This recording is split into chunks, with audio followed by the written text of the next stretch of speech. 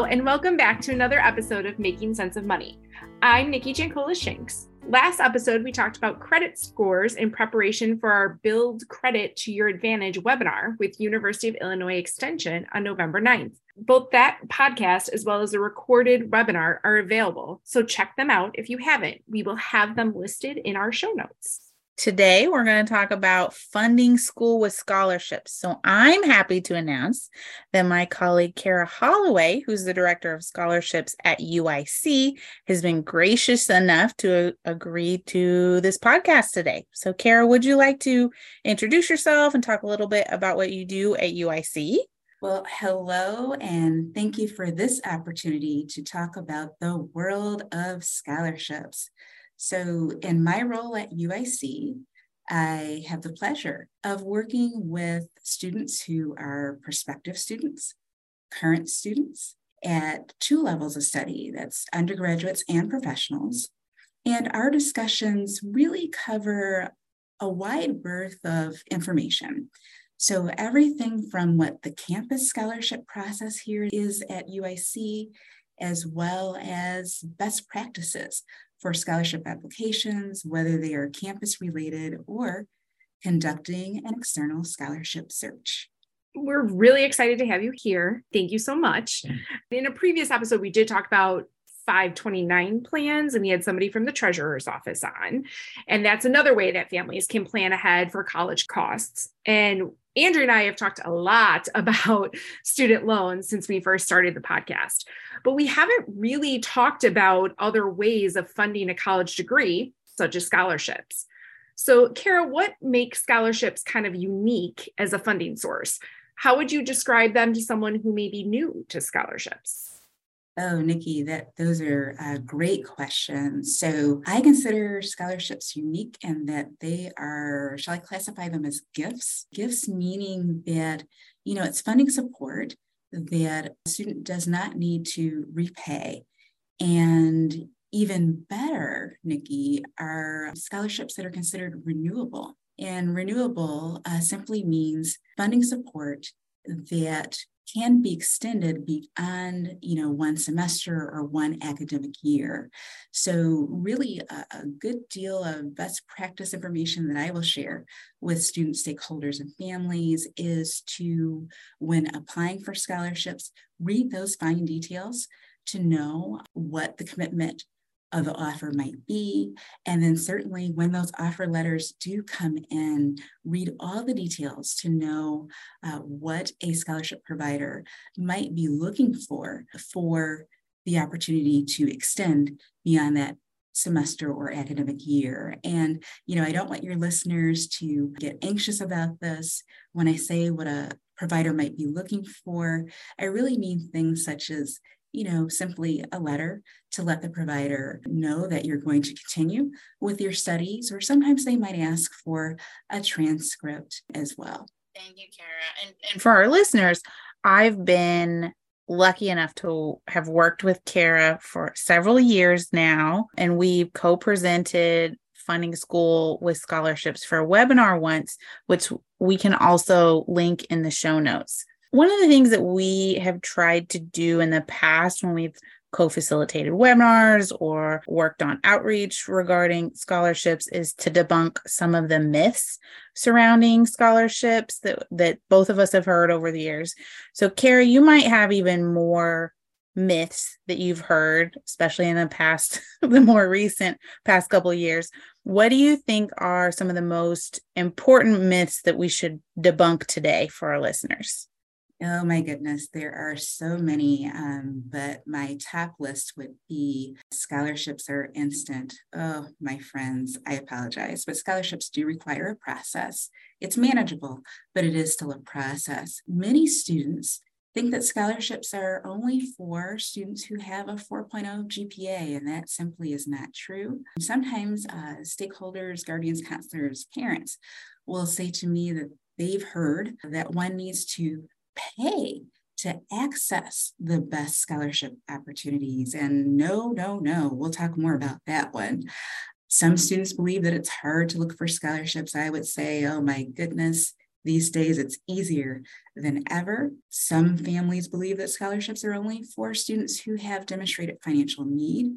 And there are scholarships, looking for students with financial need, but they're plenty based on other types of merit. Some think that all scholarships are scams, and that's not true. We do need to be wary of some, but many are quite legitimate and beneficial. Here's one of the fan favorites. I'll call it scholarships that are of smaller award amounts should be ignored or bypassed.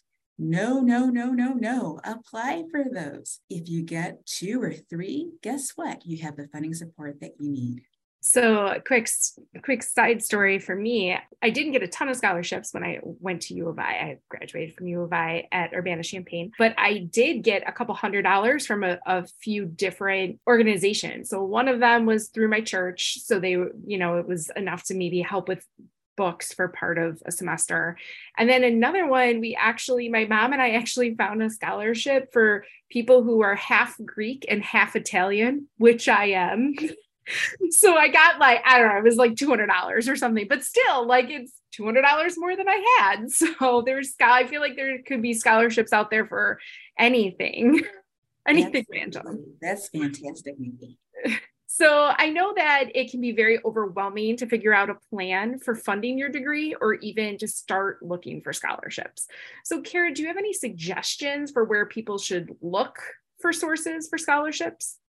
Absolutely. I would say that even during the height of the devastating COVID-19 pandemic, scholarship opportunities were available. And as you indicated, Nikki, there are so many types of scholarships out there. And so 3 primary sources of scholarships that students and the listeners should think about would be government, colleges and universities, and then private organizations. And that's where, we'll talk a little bit later about those external scholarship searches.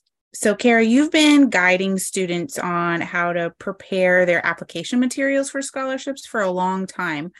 What are some of the things that scholarship providers consider when reviewing applications for scholarships? Oh, those factors include things like well-defined goals, good grades, leadership, engagement and volunteerism or community service, perseverance. We're talking about University of Illinois students, so of course, integrity, and then motivation, perseverance. UIC specifically has a tool that your office oversees that helps students identify and apply for scholarships.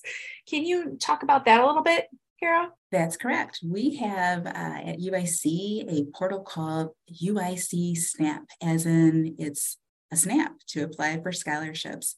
And that portal houses campus applications for current and continuing students. However, our incoming students at this time don't need to apply for scholarship opportunities separately. Essentially, the same documents that are provided for the admissions process also receive reviews from UIC admissions and the College of Study for scholarship consideration. Now, I know that the UIC SNAP portal may be unique to our campus. So for your listeners, what I would advise is simply finding out, what is the process on your campus and who are the key stakeholders who can help you navigate that process. I'm sure that there's going to be a scholarship office or perhaps a financial aid and scholarships office or a scholarship and fellowship office on campus with colleagues who are happy to assist you. Thank you so much, Kara. I think another thing that you know about me, Kara, is when it comes to scholarships, I'm a big proponent of avoiding scholarship fraud. The Federal Trade Commission, or the FTC, which is tasked with protecting consumers from fraud, has recognized an increase in scholarship scams in the past over several years. I couldn't find any updated data for the past few years, but I'm sure it's up there, and we're going to continue to see some scholarship fraud, especially with some of the changes in student loan processes that we're anticipating as well. It's important to recognize that there are some very legitimate scholarship search companies out there, but there are also some that are created just to commit fraud by misrepresenting who they are. Like they might try to say they're associated with the federal government, but they're not. Or there are some that have tried to take money just to access scholarships, which Kara mentioned earlier. That is a myth. You do not have to pay to access the best scholarships. And then in those cases where they take your money to access scholarships, they'll never deliver the information. They already have what they want from you, your money, your personal information, etc. And it's important to kind of think about asking yourself if you're unsure about whether a financial aid opportunity or scholarship opportunity is legitimate. Ask yourself, what is being offered? Is the service going to be worth the money? That depends on like what you're doing there, regardless of if it's financial aid or scholarships. Do the claims seem to be too good to be true, which is often the case with scholarship fraud. And Andrea, if I could just quickly add, we're follow the same rules that one normally would related to phishing. Mm-hmm. We're starting to see upticks in that methodology now, getting an unsuspected or unexpected email with something to click. The best advice is, don't do that. If it's email from someone claiming to be a foundation, capture that name, do a little research outside of the email that you've received. And another visual guide can be landing on websites that have a lot of errors on them. If something looks unscrupulous, it probably is. Nikki and I were just discussing this with some team members yesterday about the increase in the sophistication of phishing attempts. For instance, we did a housing and rental webinar a few months ago, and one of the examples that the FTC had was that a fraudster will monitor your email to see where you are supposed to be directing payments during purchase of a home, and then they will basically act like they are your trusted representatives and tell you there's a new place to make your down payment and to do it and the only reason that they know that is because they've been monitoring your email. So we're big proponents of also updating your passwords on all your email as well. That's so true. We just want all of your listeners to stay safe. Yes. Yes. And Andrea and I talk a lot about scams and fraud and changing your password. So it all fits. So, Kara, we've talked about some tools that people can use, what to consider when actually applying in your application, and then ways to avoid scholarship fraud. But can we kind of go through an example of what someone might do to look for a scholarship if they don't go to UIC, for example? Oh, absolutely. So earlier I mentioned a couple of times the phrasing conducting an external scholarship search. Well, let's demystify that. It's a lot more simple than maybe it sounds. Really what we're talking about doing is looking for funding support from private agencies, and that's whether it's a foundation or a business or maybe even a community organization. Nikki, you gave some examples earlier. You mentioned receiving scholarship funding from your house of worship. Well, there are also things, let's say a chamber of commerce, a fraternal organization, sometimes student organizations, or the professional arm of the student organization may have a scholarship opportunity. Here at UIC, we joyfully say, start local and expand global. And really with that, what we're suggesting is that students think about things within their everyday sphere of influence. So affiliations that a student might have, mentors who might be assisting a student, find out if there are scholarship opportunities within those areas. Once that has occurred, let's go on to the next step. Let's inquire with extended family and friends about guilds and volunteer groups and even their places of employment. Now, Andrea is aware of this one. Nikki, you may giggle at this one a little bit. We are finding that oftentimes our older siblings, cousins, other family members may be at a place of employment, let's say, 5, 7, 10, 15 years. Well, guess what? That company has just become philanthropic and are now offering scholarship opportunities. Well, who knows about that? The people going through orientation right now, not our cousins and other relatives. So, we might have to make that ask. And I know, listeners, it's a little bit different of a ask, but let's go ahead and let people know that we are looking for scholarship opportunities, and then they can check with their HR or whichever unit at their job to see if they're available. Similarly, for those community organizations, a lot of times, it's small staff. It might still be a hard copy scholarship application, and it's in a file cabinet somewhere, literally. And our contact simply needs to ask to get a copy and then pass it on to you.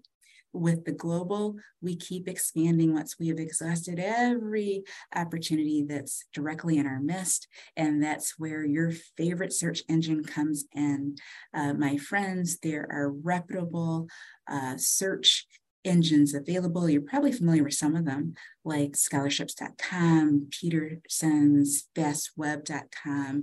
But you can also take topics, keywords, categories, place them in front of the word scholarships within your favorite search engine and see what's returned. Andrea's done this exercise with me before. Students have found gaming scholarships during the pandemic when everybody started gardening. Students were finding gardening scholarships, cooking scholarships, all kinds of opportunities out there. You simply need to allocate a little bit of time to conduct the search. I think a lot of our listeners are probably pretty good at using search engines now. So this is just another method of finding scholarships, is using our favorite search engine. I think one of the other things that probably you're asked a lot, Kara, and sometimes I'm asked, but not near as frequently as you are, is what are the things that students or potential students might be asked to include in their scholarship applications? Oh, sure. Those components can vary, of course, but very common ones would be, answering questions or providing an essay or personal statement, providing a resume or student engagement list, I'll call it, student involvement list. So, literally listing activities that one has been involved with, providing a transcript. And oftentimes they're not official transcripts, just the documentation from your campus, letters of recommendation. And I must add, a best practice is please, please, please, as you're selecting persons that will represent you best, make sure to have a conversation with them to ensure that they will be available to provide the letter of recommendation within the time frame that you needed for that application. It's important to know that usually incomplete scholarship applications are not reviewed and they don't receive full consideration. And those recommendation letters are considered a required, component for applications. And then also, your FAFSA information, or if you are a permanent resident of the great state of Illinois and you're not able to submit a FAFSA, then it would be the detail from the alternative application for Illinois financial aid. I think the one thing that I'd just like to pop in and add is, as someone who has to write multiple letters of recommendation for different students, it is so much easier to have a thoughtful, good recommendation letter when I've given enough time. I've had students ask me a month in advance, 2 months in advance, which is fabulous. And then I've had students ask day of, because they didn't realize when the deadline was, or that they needed a recommendation or another recommendation. They had already asked somebody else. So those aren't going to be as good quality day of, if I can even do it. And Andrea, something else that can impact quality would be knowing what the scholarship is related to. Mm-hmm. So if students could also provide a little background on the scholarship description or maybe the mission of the firm offering the scholarship, that can help a recommender really hone in on how you are the ideal candidate for that scholarship opportunity. Absolutely. I always ask when someone says, can you be a reference or can you be a recommender or write me a letter of recommendation? What is it for? Can you give me the details of the opportunity? If they have a personal statement that is going to that opportunity, if they can provide it, I will cater my recommendation letter to what they've already stated to back it up. And that makes it a lot easier. And a lot of my students have been successful in receiving scholarships, fellowships, other types of waivers that required an application process. And I don't have as much experience with letters of recommendation for students, but for people who have worked for me and some of those maybe interns as well. And I always tell them, and Andrew, you kind of said this too, but if they're applying for a job, I want to know exactly what the scholarship, what the job, like whatever, what qualities they are specifically looking for. So that way I can make sure to address those specific points in my letter of recommendation for whatever it is. If it's, we're looking for somebody with leadership skills, and I'm going to focus on examples that I have for that particular thing. Basically, I feel like the more you can tell the person, the better. So we've kind of already talked a little bit about this, Kara, but what are some challenges that students face when applying for scholarships? Well, Nikki, I call these the hazards that we can avoid because they're in our control. Number one, I cannot say it enough, waiting until the deadline to apply. Andrea was talking about this a little bit from the recommender's point of view. Listeners, please do not wait to apply for a scholarship the day of or a couple of days before the deadline. And here's why. You might experience technology challenges. And guess what? Whoever's managing that scholarship is not going to extend the deadline because of challenges that you're having with your personal device. I also want your listeners to recognize that scholarship applications are a highly competitive process. So we always really want to put our best abilities forward. So in those essays, the ones that ask about challenging situations and how you're navigating them, let's do things like sticking to the facts while avoiding pity and blame. Instead, we can demonstrate lessons learned and our growth. And, I want your listeners to know that it's okay. If you're still navigating the challenge, that's okay. You can share that in the essay. We just don't want to, name others and, put the blame in other places. Some other hazards that are really within our control, those errors, again, particularly when we're rushing, we might actually, oh my goodness, skip a question, or we might have grammatical and spelling errors, inaccurate representation. Now, I know that no students affiliated with the University of Illinois would ever do this. So I know that our listeners will just share this with, students elsewhere around the nation. You are perfectly fine exactly as you are. Share your story. There's no need to borrow segments from somebody else's experiences. We talked a little bit earlier about overlooking those opportunities. So again, opportunities that may yield a smaller award amount. If you align with the mission and vision of that scholarship provider, make sure to apply for those, because if you get 2 or 3, you could very well have the scholarship support that you need for the academic year. This one, I know I'm going to sound like a broken record. If anybody has older siblings or cousins that guide them, or even parents and professors, we do have to pay attention to the social media presence. Just like with job opportunities and internship opportunities, there are foundations in particular that have social media czars. Folks want to make sure that their brand is protected and that their scholarship recipients represent their brand.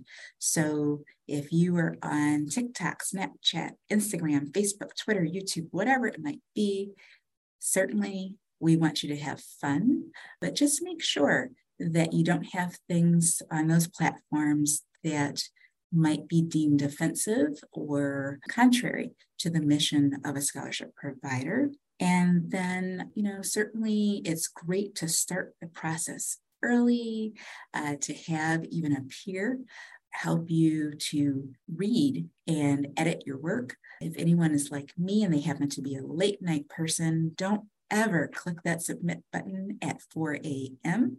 I know that your best ideas are coming forth between 1 and 3 a.m., but you've been going to school and working in a world full of morning people. You're exhausted. You are now seeing things that may not actually be there on the application, right? So we want to double check things with fresh eyes later in that day. Thank you so much, Kara. I think those are really good reminders for anyone searching for a scholarship, producing scholarship materials. I don't know if we've talked about where I work within the University of Illinois system, but I work in the Bursar office, which is the billing office for the university. And one of the things that we see sometimes is students not realizing that if they earn a scholarship later in the semester, it can affect their financial aid package, and it could cause them to owe some of their financial aid refund money back or student account refund money back that they got earlier in the semester. And this doesn't always happen, but a good way to prevent it from happening is to understand the requirements of the degree program that you're in, as well as the scholarship that you're receiving, and the federal or state financial aid that you might be receiving through your school. Another thing I think we should mention is that there might be taxes associated with your scholarships. So according to the IRS, how you use your scholarship money can affect whether or not they are considered taxable income. And what I will do is we'll make sure that we put in the show notes today a link to the IRS tax code specifically on fellowship funds and scholarships based on current tax law. In order for a scholarship to not be considered taxable income, the money must be used for qualifying expenses. And the qualifying part is specifically outlined in the IRS tax code. For example, if you buy a smartphone with your scholarship, that money could actually be taxable because it's not a qualifying educational expense. Even if you use your cell phone, your smartphone to log in a Zoom on your classes, right? Or to check your college email, it still would not be a qualifying expense. But the amounts that you use for room and board could also be taxable as gross income if it's from scholarship money, because it's not considered a qualifying expense. They're very clear on what they consider qualifying expense.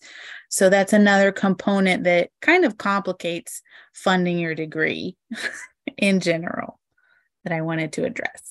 So we've covered a lot of information today about scholarships. So Kara, is there anything else you think our listeners should know about regarding scholarships or funding for a college degree in general? Of course. So, Nikki, you're aware that here at UIC, the scholarship team is housed within student financial aid and scholarships.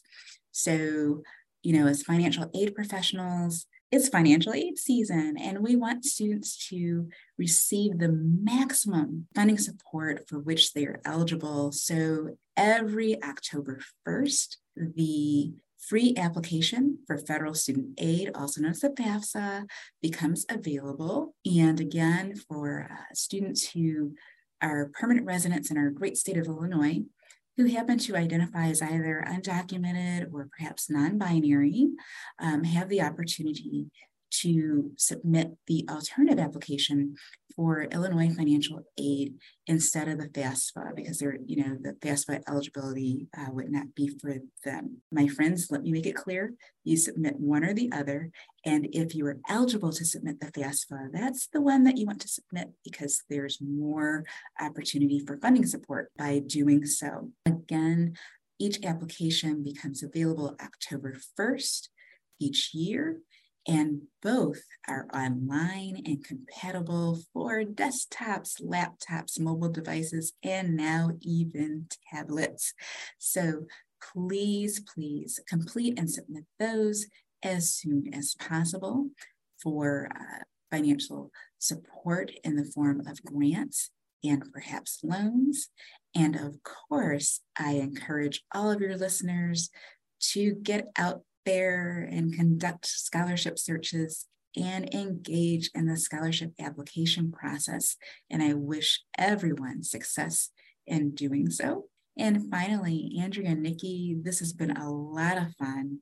Thank you for inviting me to participate in today's discussion. And I hope that we have provided some guidance and helped students achieve their dreams with some financial support. Thank you so much again, Kara, for joining us today and sharing your wealth of knowledge to both us, Nikki and I, and our listeners. Yes, thank you so much for joining us, Kara. It was very informative. I wish that I had known that, and maybe not when I went to college, there was a resource like you there, but it's great for students and for incoming students to know that there are resources out there. To our listeners, thank you as always for listening to us. And don't forget to like, subscribe, and share the Making Sense of Money podcast on SoundCloud, Google Play, Apple Podcasts, or Spotify.